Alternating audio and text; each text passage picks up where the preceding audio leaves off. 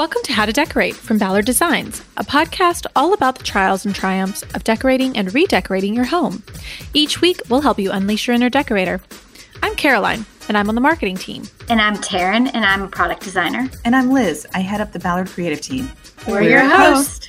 Join the expert team at Ballard Designs for tips, tricks, and tales from interior designers, stylists, and other talents in the design world. Plus, we'll answer a listener question at the end of each show. So don't forget to send them to podcast@ballarddesigns.net. Yes, we love answering them. Now, on with the show. We have got a treat for y'all today. Celebrated architect Stan Dixon. He's known for his classical and edited approach to architecture. His homes are utterly timeless, fitting so neatly into their surroundings. It's like they've always been there.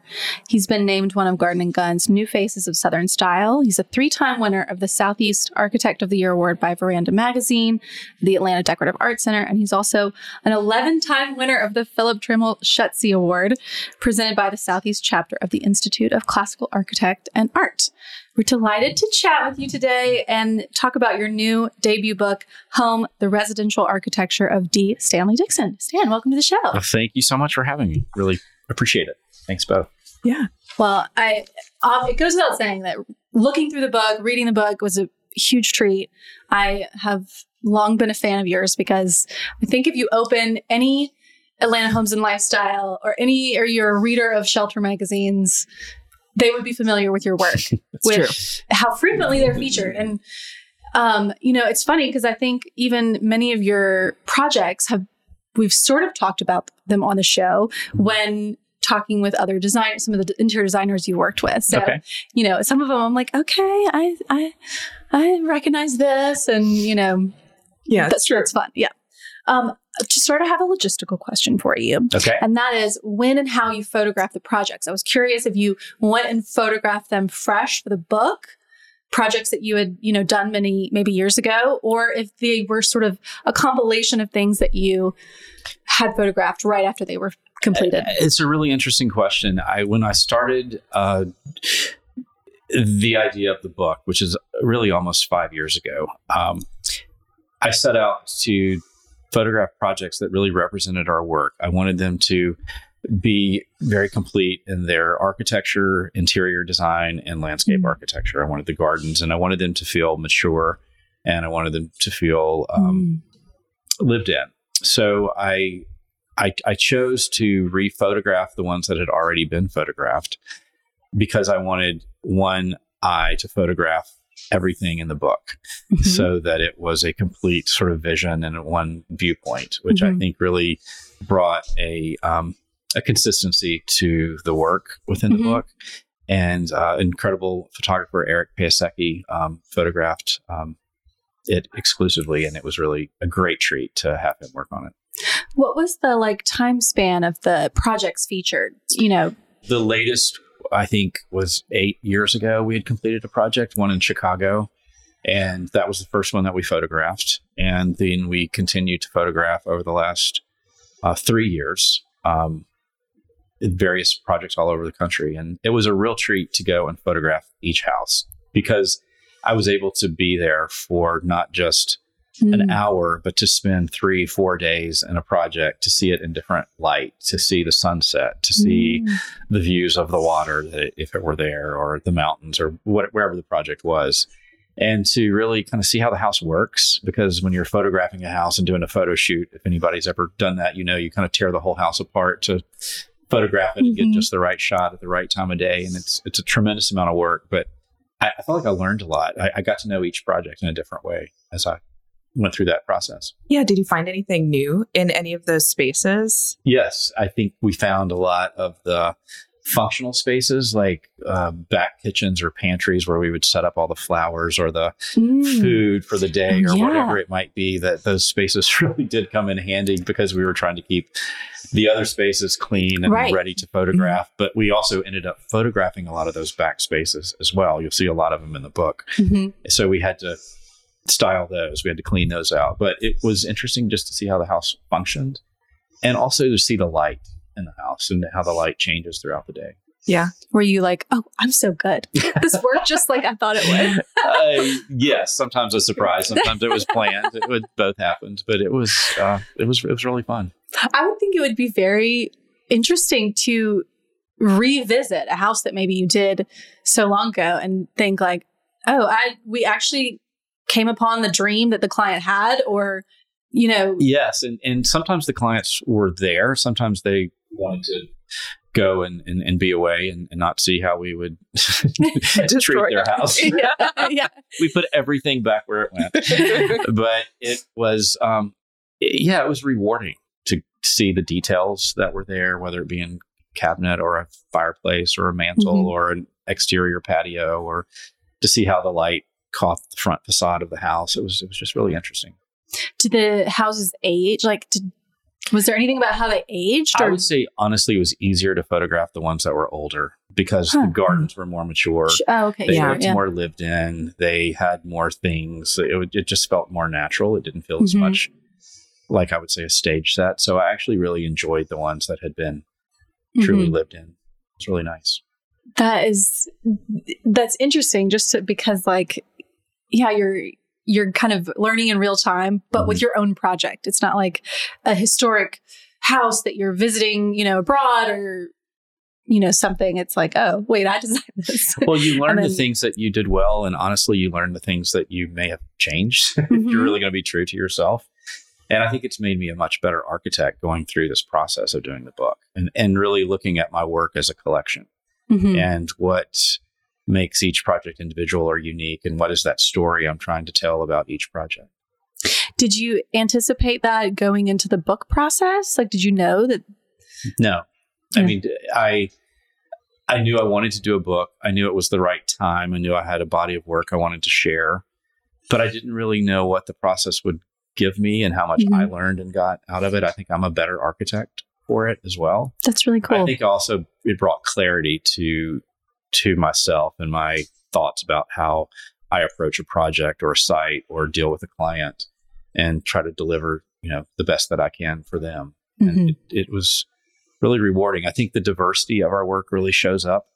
I think that the work and the diversity is there for a lot of different reasons. I think we're fortunate to work in lots of places all over the country, lots of different sites, opportunities that are there for us. So we really try to listen and pay attention to the property, the site, the region, and the location. But we're also really attuned to listening to our clients and what they want and what they say, what they don't say, and trying to build the best house for them in that location. And I think for those reasons, each project has its own individual personality and brings out that client and the soul of that client. And that's been something I didn't really realize completely at the beginning of the process, but as I've worked through it, the diversity has really explained itself to me very clearly, and something I'm proud of. I really loved how in your introductions to each project, and also in Charlotte Moss's introduction, it's like a very romantic process. I mean, obviously there are less romantic parts. You have to do a floor plan, and there's a lot of math. There's the engineering side of being an architect. But it seems like it's, at least I would imagine the early stages, it's a lot of okay, what is your dream? How do you want to, what is this romantic vision you have of, and how do you take that sort of romantic aspect and the, sort of dreamy storytelling part, but actually turn that into, I guess, technical details? I think that's where success comes in an architect's work, because we really have to practice both sides of our brain, that engineering, practical, mathematical side of dealing with the site, the land, the structure of a particular place. It has to stand up. It has to have walls. But we're also being very creative with materials, with sunlight, with views, with arranging rooms and combinations of spaces that work really well for the client's lifestyle and what they're trying to accomplish. And that balance of all of those things that I just discussed are really what we're constantly, as architects, are constantly thinking of. One of those pieces informs the other, and how it all comes together collectively as a whole. And it's a challenge each time you set out to do a project. But that's what makes our work a lot of fun. I love the challenges. Well, and what you're doing is obviously aesthetic, but you're going to be affecting the daily life and those tiny little, the way your door opens and how far you're walking into the, I don't know, mudroom, or just those teeny tiny little things that can either make your life easier or harder. So it's a practicality. It's not just about the romance or the beauty or the story that we're telling. It is the practicality of daily life. How far are you taking your groceries from the car to the kitchen counter, or where does your mail land, or all those relatively mundane things, but hugely important in how successful a house is. Do you think that most of your clients realize that going into it, or are they mostly interested in the aesthetics, or are they mostly interested in the practical, or maybe it's a little of both, I guess? I think most people are interested in the practical pieces. A lot of our clients are coming to us for that vision or the romance. Got it. But not all. Some of them have that aesthetic side or that vision. Each client is different. I think our job is to kind of fill in the parts that are missing for a client. If they're more aesthetic and not as practical minded, or thinking about what's happening in a daily life, then we kind of try to fill in that blank. Or if they're more practical and less aesthetic, then we just balance it. Sure. That makes sense.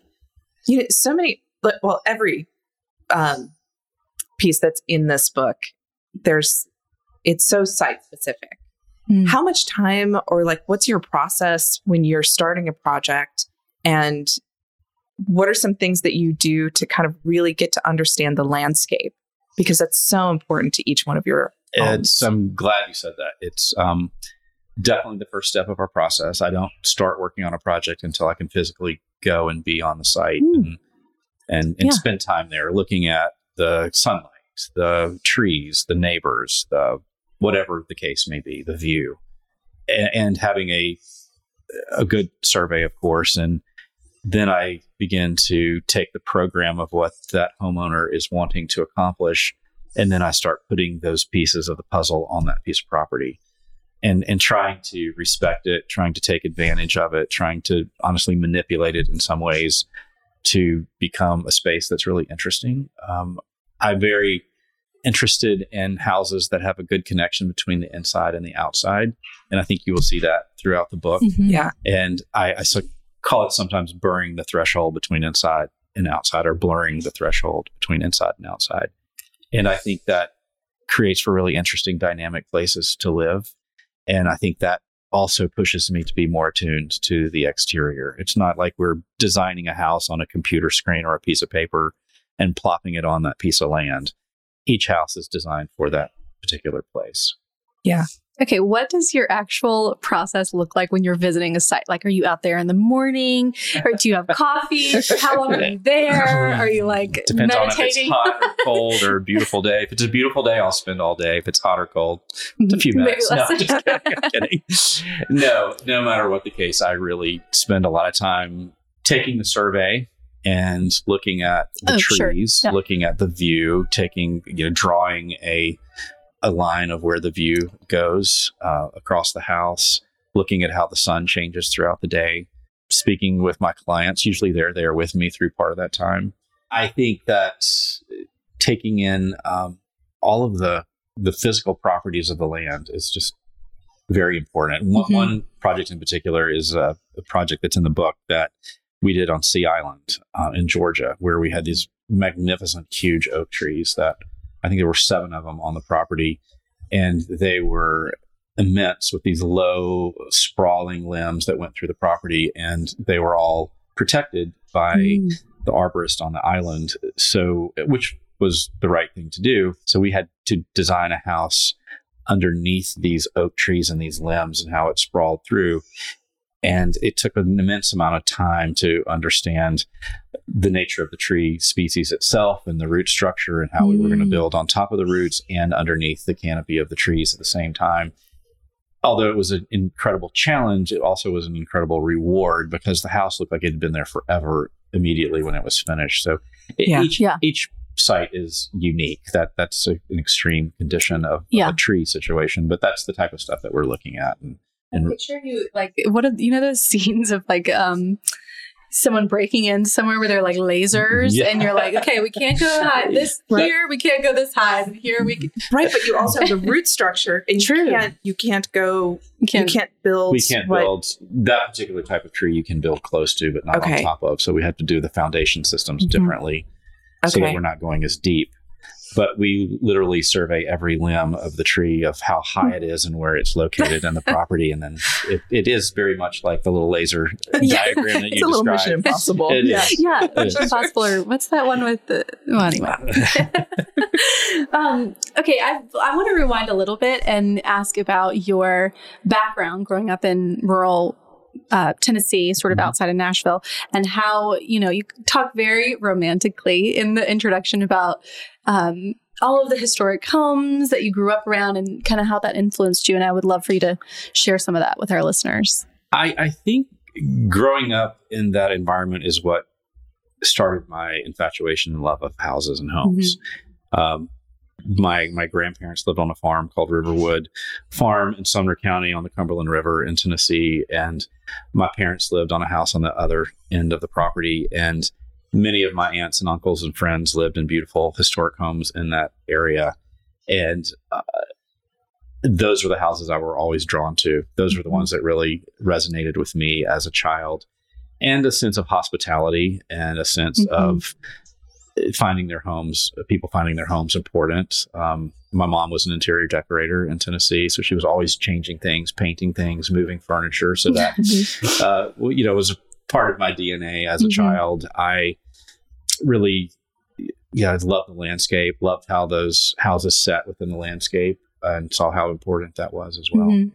And then you also mentioned sort of later in the book that going to England, you found sort of how these ancient European houses were very similar, or there was maybe a thread to Southern houses. There were similarities between those houses and the Southern houses. It definitely is true. I think the southeastern part of the United States is probably the most similar to England in particular, in that there is a connection between the land and houses and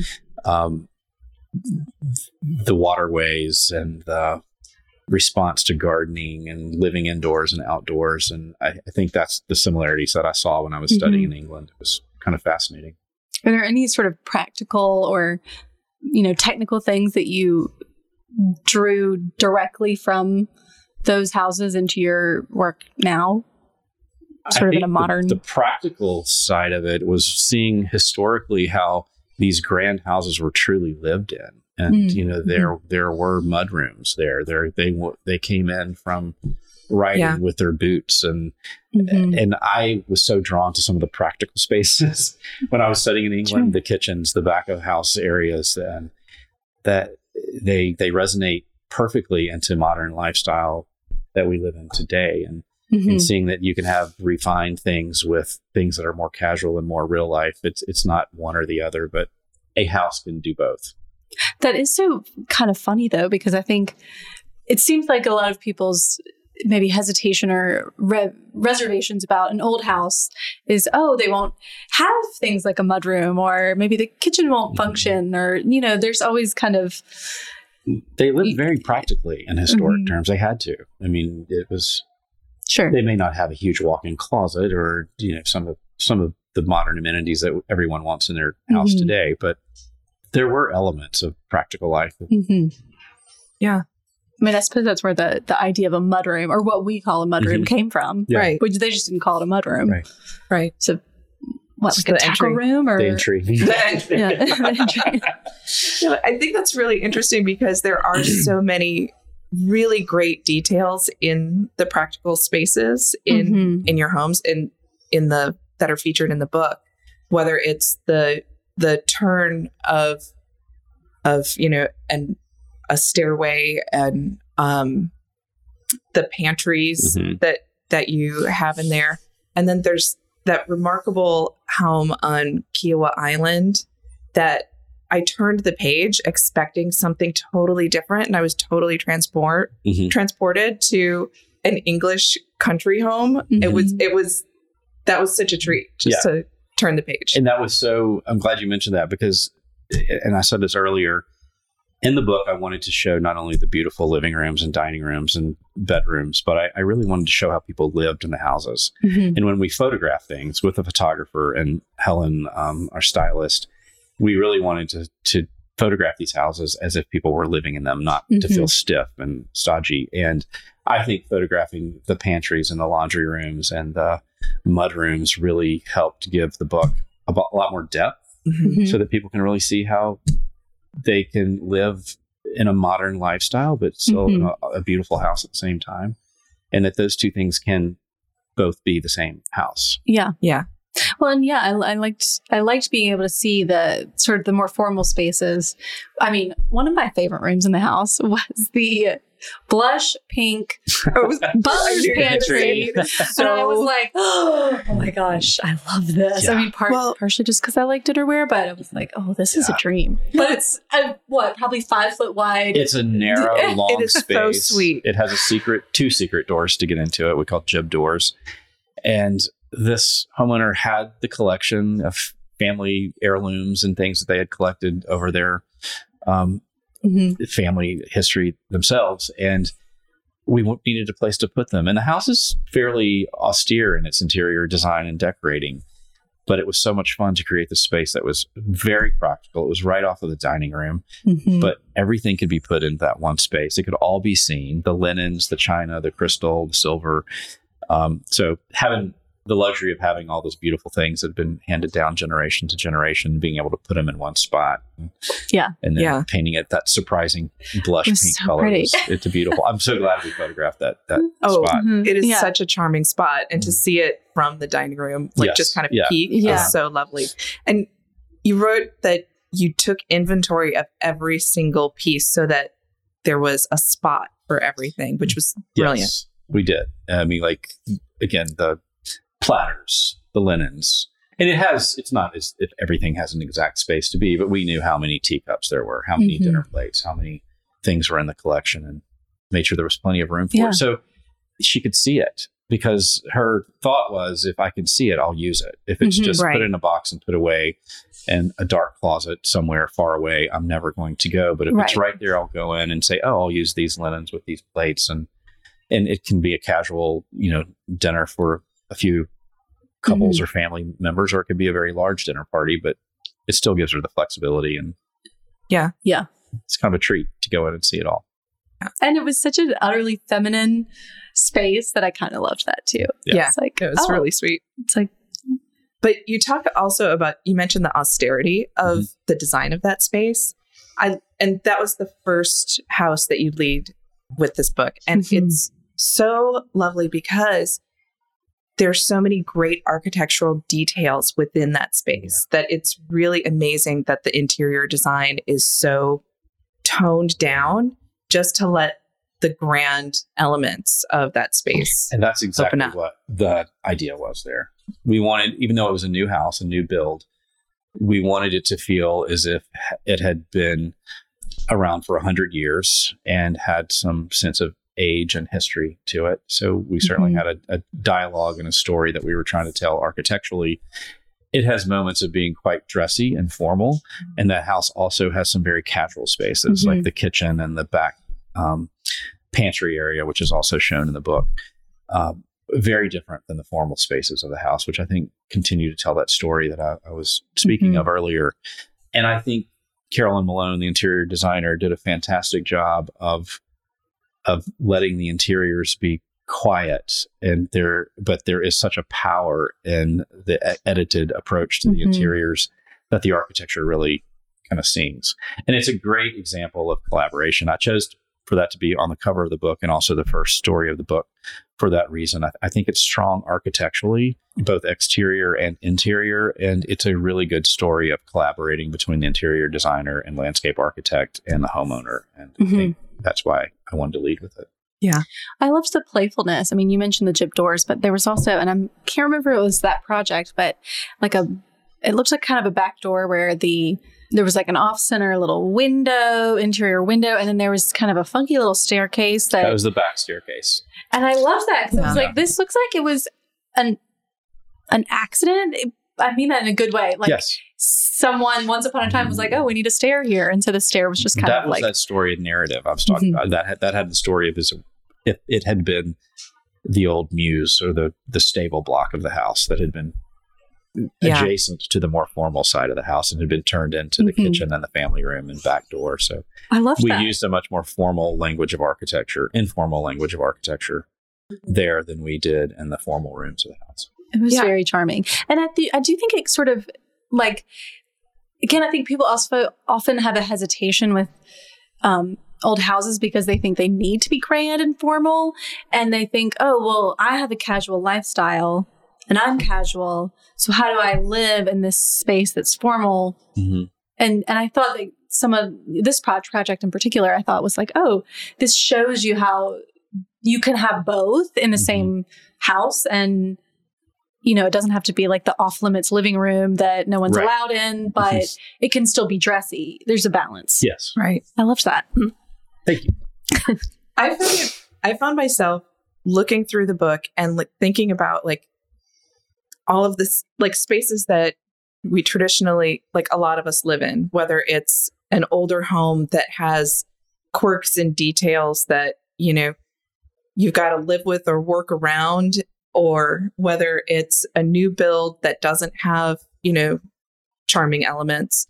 And I just thought, like, what an absolute treat it is to build these homes with an eye for history and an eye for research and bringing in all of the beautiful details that you love. So how do you start to figure out which details you want to bring into a project?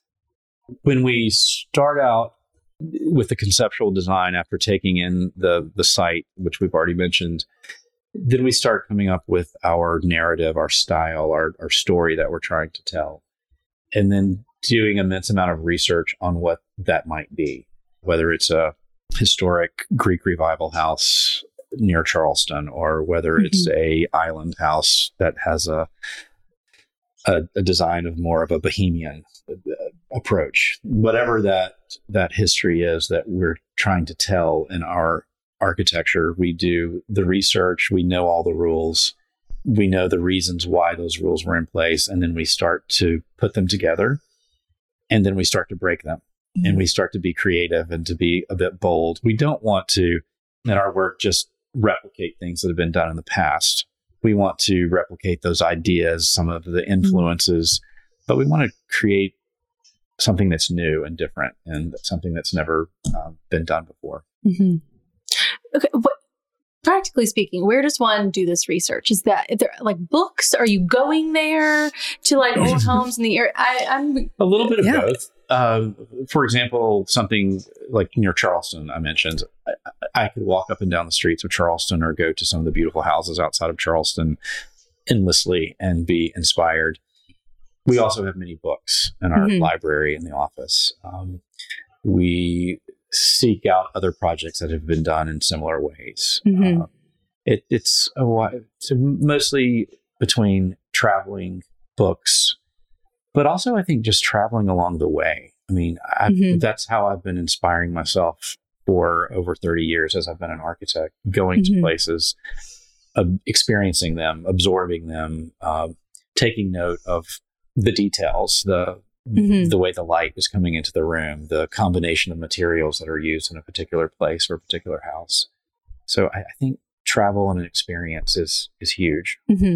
I just picture like maybe there's some person at your office that's like, oh, they're they did all the research around, I don't know. And what my office makes fun of me for is we're sitting there and somebody will bring up an idea and it might be round entry hall, for example. And I'm like, oh, wait 1 minute. And I jump up and I find a book and I'm like, I can flip through that book and say, here's a round entry hall. I just over the years have been absorbing all of this and filing it into this little it's like the brain mental card catalog. But it's fun to kind of go back and find that image or that, and it might surprise me what it really was, but it's usually up there somewhere. Okay, you mentioned in the book that your wife is an interior designer, and so that in the sort of early days, I guess, of doing your house together, that changed how you designed homes for your clients. And I was curious if you could elaborate on that a little bit. Well, we both have very strong opinions. So there's been many discussions, maybe even arguments at times, but always ends up being better when we both have our input into it. She's very creative, very talented, and sees things from a practicality point of view as an entertainer. As someone who is decorating the house or designing the house. She had a background in textile design and rug design. So I see things from a textile point of view. So I think raising a family and having a wife who is a designer and going through the process of young children and middle-aged children, now college children, and having parties and entertaining and really living in a house has definitely informed me on how I would design things for other people and at their various phases in life. I can't even imagine what those conversations are like, just because you obviously have great taste, and it sounds like she has great taste. Too. So it's like, well, if they're both great options, then like it's kind of a win-win. Well, she's probably frustrated because I love interior design as well as landscape and gardening too. So I meddle in everything. But I think that does make me a better architect because I kind of see how it's influenced. I like to design rooms that are furnishable. When I do a schematic design for a project, even though I'm not the interior designer, I will put furniture in the plans just so clients can see a sense of scale and they can see where the bed would be in a bedroom or how many sofas can I fit in this living room, 2, 1, 4, whatever it might be. Where's the TV going to go? How many bar stools fit at this countertop? I mean, all those very practical things.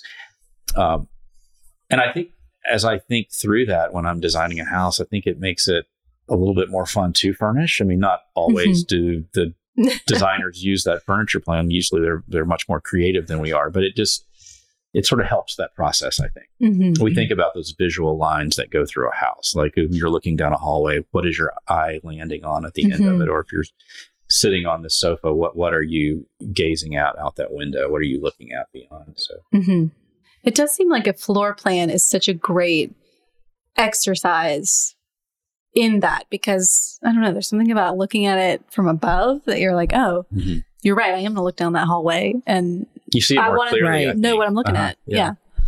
Right. And I think as an architect, I use furniture to create spaces, not just to put furniture in a room, but the way that you would place a seating group might be different, and it could totally change the architectural or the feel of the room by what you put in it and how you place things within it. So I see furniture spatially. Do the designers that you're often working with on the project come to you and say like, I want another window here, or Absolutely. I need to change? Yeah. We're happy to have that input and that I call collaboration, that conversation about what's the best way. And likewise, landscape architects come with their thoughts and ideas of how we're interacting with the site. Yeah. I was curious what, you have such a classical approach to architecture. And I was curious what in today's sort of trends in architecture, what you embrace and what maybe you steer clear of. I think whether we are doing a house that is more classical or I would say ornamented with molding and trim work and a bit more of a historic approach, or whether we're doing something that I would say is more edited in its look and detailing, all of them I really base in classical proportions so that there is a timelessness to what we're doing. I think that helps give our projects longevity. I think it allows for adaptation over the years. I would like to think that this house isn't being built just for this one client in this one place, but it's something that will be generational. Yeah. And what will that mean to the next person? So getting the bones of the house really right and really strong is very important. As far as, my own personal taste or style, I like all of the above. I mean, it's a bit eclectic, but I do like the more traditional and I like the more clean edited things as well. As far as trends that I would stay away from, things that would date your house, Things that you would say, I built this in 2020 and in 10 years you might tire of. Those would be the things that I would just ask yourself the questions. Yeah. What is this going to look like in 10 years? Yeah. Well, you mentioned liking lots of different things. That is obvious in the book. I mean, there's just such a variety of materials but I was curious. Okay. Sorry, change gears a little bit. I was curious about how these are mostly new builds, I'm assuming. There were a couple. There's a couple of renovations, but most of them are new builds. How do you approach a renovation differently from something brand new where you can kind of dream this dream from the start, whereas you have something existing to work with? I think with a renovation, especially if it's a historic house, like one of the ones in the book it was an 1800s house. I wanted to honor that house, that cottage that was built in the late 1800s, and how to do an addition to it and a restoration to it that would really honor that house as it should have been and not take away from that house. And so it's beginning to tell the story already.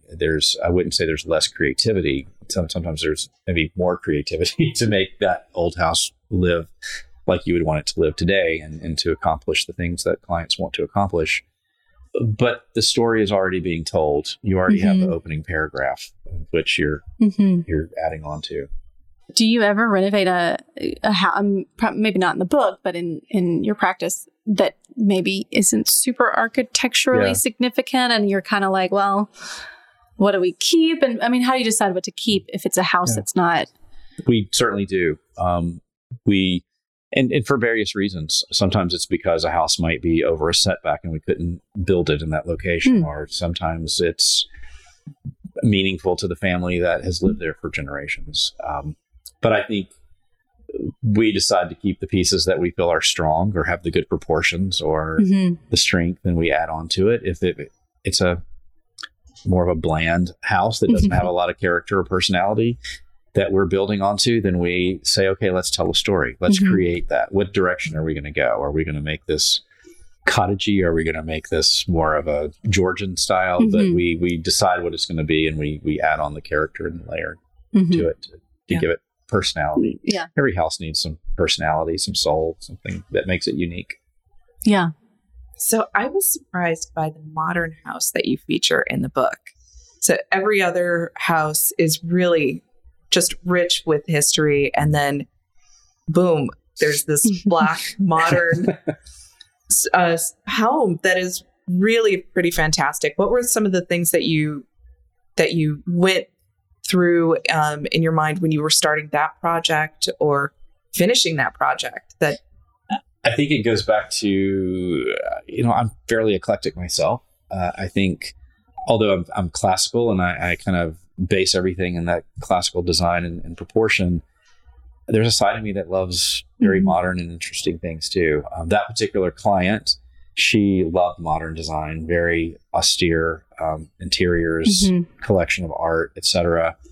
He loves antiques. He loves older homes.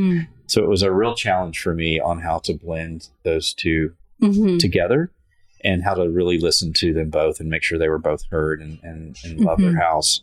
And we definitely leaned more towards the modern, but it's warm. It still has a sense of texture. It has a sense of place. It has, and it's a great background for their art collection too. So yeah, it seemed appropriate for their site. It's sitting in nature. It's in the mountains. It feels there's no neighbors around it, that it's going to make it feel like it's out of place. So it had enough landscape that it was sort of set within its own. Yeah, so it gave me a little bit more flexibility to use the house. And that's a house that has that really kind of special green Moroccan room too, right? Correct. Okay. Again, influenced. No, I had to flip back and forth. Like, this is the same house, right? Yeah. That interesting. That room was inspired by Yves Saint Laurent's house in Morocco, and she had a picture of that room, and she had always loved it. And she came to me sheepishly with this photograph, and she said, "I know we probably can't do this, but I'm going to bring it to you anyway." And I was like, "We'll figure out a way to do this. Like we'll blend it together."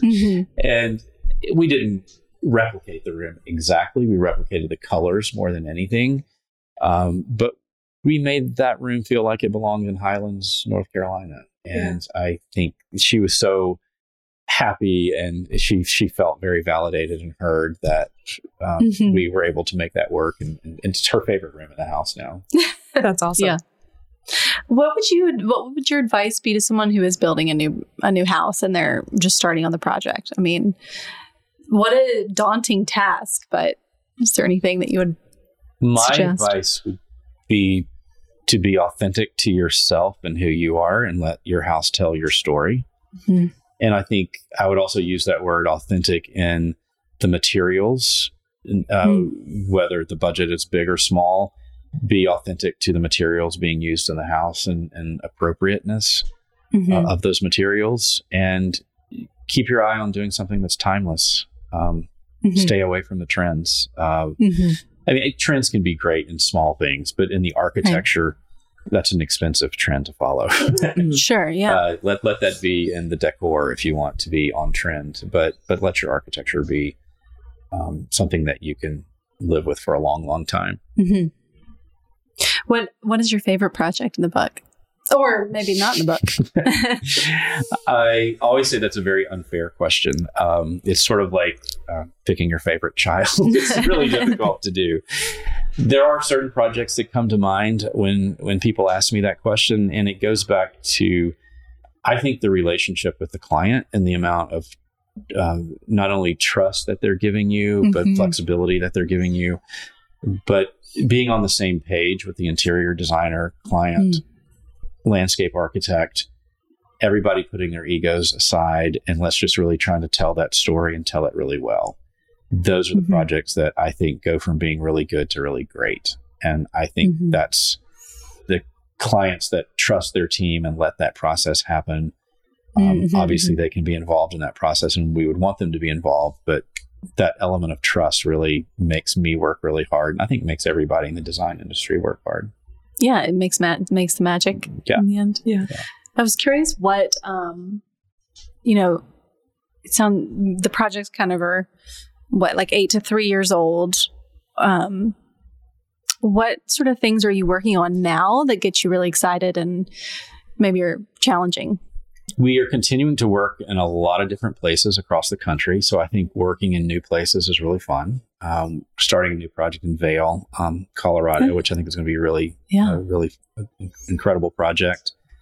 Continuing to work in Virginia. We're working with Charlotte Moss on the renovation of her project in Charlottesville, which is... She mentions it she does. In the forward, It's been a real treat to work with her. I think we have an incredible project in Cincinnati. We're working on things in Florida. So I think it's really all the different varieties of places that we're working is what's fun. And we're working with great teams of people on all of them. I mean, we've covered a lot. Yeah, this has been fun. Have I talked too much? No, that's why we're here for it. Yeah. Well, I just thoroughly enjoyed the book and loved so many of the details, from the bamboo banister, and some of the moldings are so surprising. And I think if I were building a house, this would definitely be one that I would be flagging. So definitely. Definitely. Anyone that's embarking on that kind of project, it's definitely a must read, or just a lover of old houses too. Well, I've enjoyed doing it. It's been, like I said, a real treat for me to kind of reflect and see what we've done in the past and see what are the things that tie all the projects together, and also to see the diversity amongst all of them. It's been really fun. It seems like something you wouldn't really ever have an occasion to do outside of a book. Like, when do you look at your work as a whole? I don't think I would have ever done it. I completely agree with you. I think I would have just kept my head down and kept working and having fun. I love what I do. So it's a real treat to kind of stop for a moment and reflect and see. Are you going to do another one? I hope so. It's been so much fun. I certainly do. Yeah. And I think it'll have more stories to tell. But I also feel like it was the right time to do a book. I mean, I feel like I have a body of work that it can really stand on its own. I think I have a story to tell, and I talked about how books in my library is so important to me. What a treat if I can think that this book has some influence on other designers, architects, clients in the future. That's like full circle for me, and a real great thing. Yeah. Okay, we do have a question. Okay. So we've had lots of questions, but we have a question from Megan that you're going to help us with. So are you ready? I'm ready. Okay.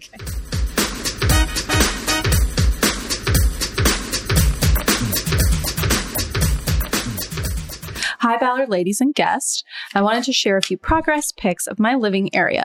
I'm still working on pillows. I'm trying out a new color on the mantle. Please ignore the play kitchen behind the sofa. The ottoman, stools, chairs are all reupholstered in a solution-dyed acrylic and/or outdoor fabric. And I wanted to ask your guest's opinion on lighting options. I recently got a couple of pre-loved chandeliers, and I'm not sure which I should put where. She's deciding between the living room and the breakfast nook. I'm trying to incorporate a few more modern elements, which has been tricky. I always gravitate toward the traditional option. The glass visual comfort chandelier, is it too modern? And then there's also a bamboo chandelier with black and gold line shades. Both are similar in diameter to the light currently in the living room. The gold lanterns in the kitchen and entry hall are staying. Your advice is always so helpful. Many thanks, Megan. Yeah, she has written in before. I want to say she's in Denver, which she doesn't mention, but she has written before. So I remember this room. And she's got 2 blue velvet sofas. She's got sort of some leather slipper chairs. And she has, she obviously loves blue and white. She's got chinoiserie lamps and some chinoiserie plates on the wall. But her sort of great room is, she's got a breakfast nook, a living room, and a kitchen all sort of connected. So what do you think about these fixtures? Both fixtures are great looking. Like I've mentioned earlier in this podcast, it's all about the relationship of what else is in the room. So you can't really pick one by itself. My thought is I would go with the bamboo fixture because I feel like it is in better contrast to the light fixtures hanging over the island. I think the glass and brass one that's more contemporary looks very similar to the ones over the island. So I think it'd be a little bit more interesting to have something that was unique. And I would suggest putting shades on that bamboo light fixture because I think it would be softer, prettier light in the room than just the harsh light bulb itself. So is she putting the bamboo one in the living room or over the breakfast nook? I see the breakfast nook. Oh, it's which one is where? She was saying, which one should I put where? Or she could even not use either if you... I would put the bamboo one over the breakfast table. Okay. And the more modern one in the living room because it's in, I think, better contrast to the... Oh, I see what you're saying. Okay. To the blue and white lamps in the room and some of the other traditional elements there. Yeah, it's almost like she doesn't have as... Well, I was concerned that the more modern one would get in the way of, they have the television over the mantle. Good point. Yeah. So I was concerned about that. If it was just a sitting room, totally go big in drama. But. Yeah, it's hard to see or hard to tell because does she want to see the television from the island or... It almost makes me wonder if she needs a chandelier in the family room. That's what I was thinking. Yeah. Because there's a lot of light fixtures hanging. I think I would agree with that, with the TV being where it is, that I would do the one over the breakfast table and not do anything in the living room. If she needs more light, add lamps. She's got a lot of lamps already. Yeah, she's got at least 4 or 5 that I can see. 5. Yeah. Oh, I see. 5. Yeah. And she's got some cans. So yeah, she may not need the actual light. Yeah. I do love the bamboo on that breakfast table because there's less going on over there. So she can... It would add some character to that spot. Right. She can afford to add some sort of lines and detail. It's a really fun chandelier. It is. And I think some shades, so maybe some like patterned or colored shades of some sort could be fun. Because she obviously loves a pattern. I mean, she's got pattern on pattern. It's very layered. This is such a great space. I really like, she's done a very good job. Good job, Megan. Okay, well, there you have it. And send us some more photos once you've made this change and let us know what you choose. Okay. Well, that's our show. Stan, thank you so much for joining us. Can you tell everyone where they can find you, follow you, and pick up your brand new book? First of all, I want to say thank you for being here. It's been a real treat. It's been fun. My first podcast, but I hope I can do some others over the time. The book is published by Rizzoli, so you can buy it through Rizzoli or you can buy it on Amazon. It is going to be out September 12th, I believe, but you can pre-order whenever you would like. So hope you enjoy it. Well, it's a great book. Yes, it's a good one. It really was fun to go through. I always love the words too. So I appreciated all of the introductions, and they really, it's worth reading, not just flipping through and seeing the pictures. No, that's good to hear. Yeah. I always think it's a challenge with architecture books because a lot of people don't want to read. They just want to look at pictures, but you have to say enough that it gives the people who do want to read about it the information that they're looking for. And I think it tells a little bit more about the story. I am very pro words in the book because that gives you all of the context. Right. And without any of the context, you are missing so much information, and it's just pretty pictures. Yeah. Yeah. And so we read the books here on the podcast. So we do. Good. We have standards. Anyway, well, thank you so much. It was such a fun read, and would love to have you back when the next book comes out. Perfect. I'll let you know. Thank you so much. And that's our show. You can find all of the show notes on our blog, howtodecorate.com/podcast. To send in a decorating dilemma, email your questions to podcast@ballarddesigns.net so we can help you with your space. And of course, be sure to follow us on social media at Ballard Designs. Don't forget to subscribe wherever you get your podcasts so you never miss an episode. And please leave us a review. We'd love to hear your feedback. Until next time, Happy decorating!